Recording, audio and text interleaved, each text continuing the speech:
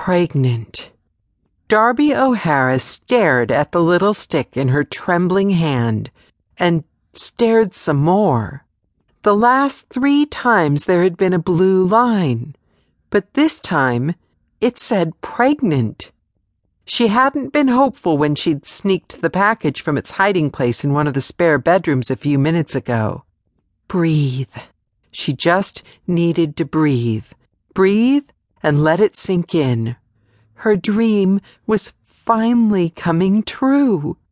But shock held her almost statue still. She'd been preparing herself for another heart-wrenching disappointment, but she was pregnant. Finally, after all this time, it was happening, and the joy that had been waiting to escape when she first saw the words seemed to explode inside her like the biggest fireworks display ever.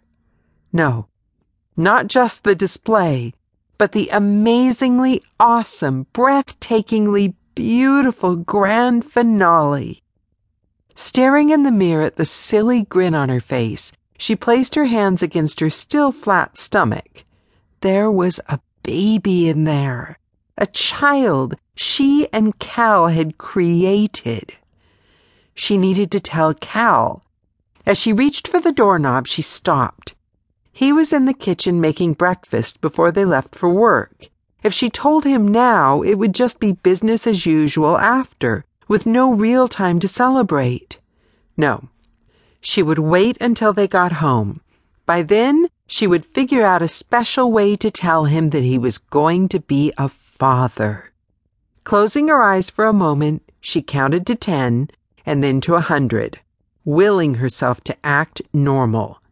As she stood there, the perfect idea came to her, and she knew she'd do whatever it took to pull it off.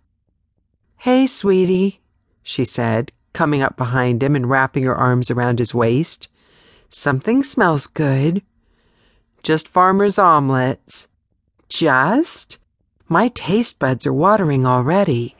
What can I do to help?" "The toast should be ready soon. You can butter that. I've already poured the juice." He was so sweet. Knowing they were trying, he made sure she ate a well-balanced meal, looking after her nutritional intake like a nutritionist. A couple of mornings a week they would splurge, like this one, but he still made sure she got plenty of fruits and vegetables no matter what they were eating. "You know," she said, as they sat at the counter eating, "you have a pretty light day today.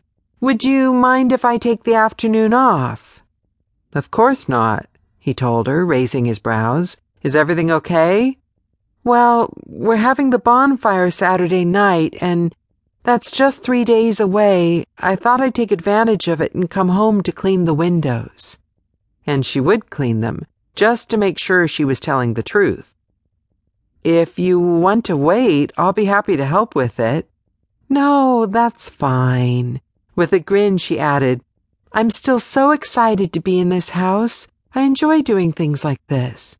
Give me a couple of years, though, and I'll take you up on that offer so fast it'll make your head spin." "Think so?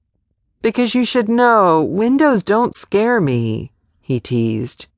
"Now, toilets, that's another story. Too bad about that, because I was going to get you to do those Saturday morning." Shaking his head in mock disgust, Cal said, "We could always rent a porta-john." At that, Darby laughed, partly because, given his dislike of public restrooms, she doubted the man she'd married had ever set foot in one of those things. The other reason was pure relief. He didn't suspect a thing. Now she'd have several hours to put her plan into action.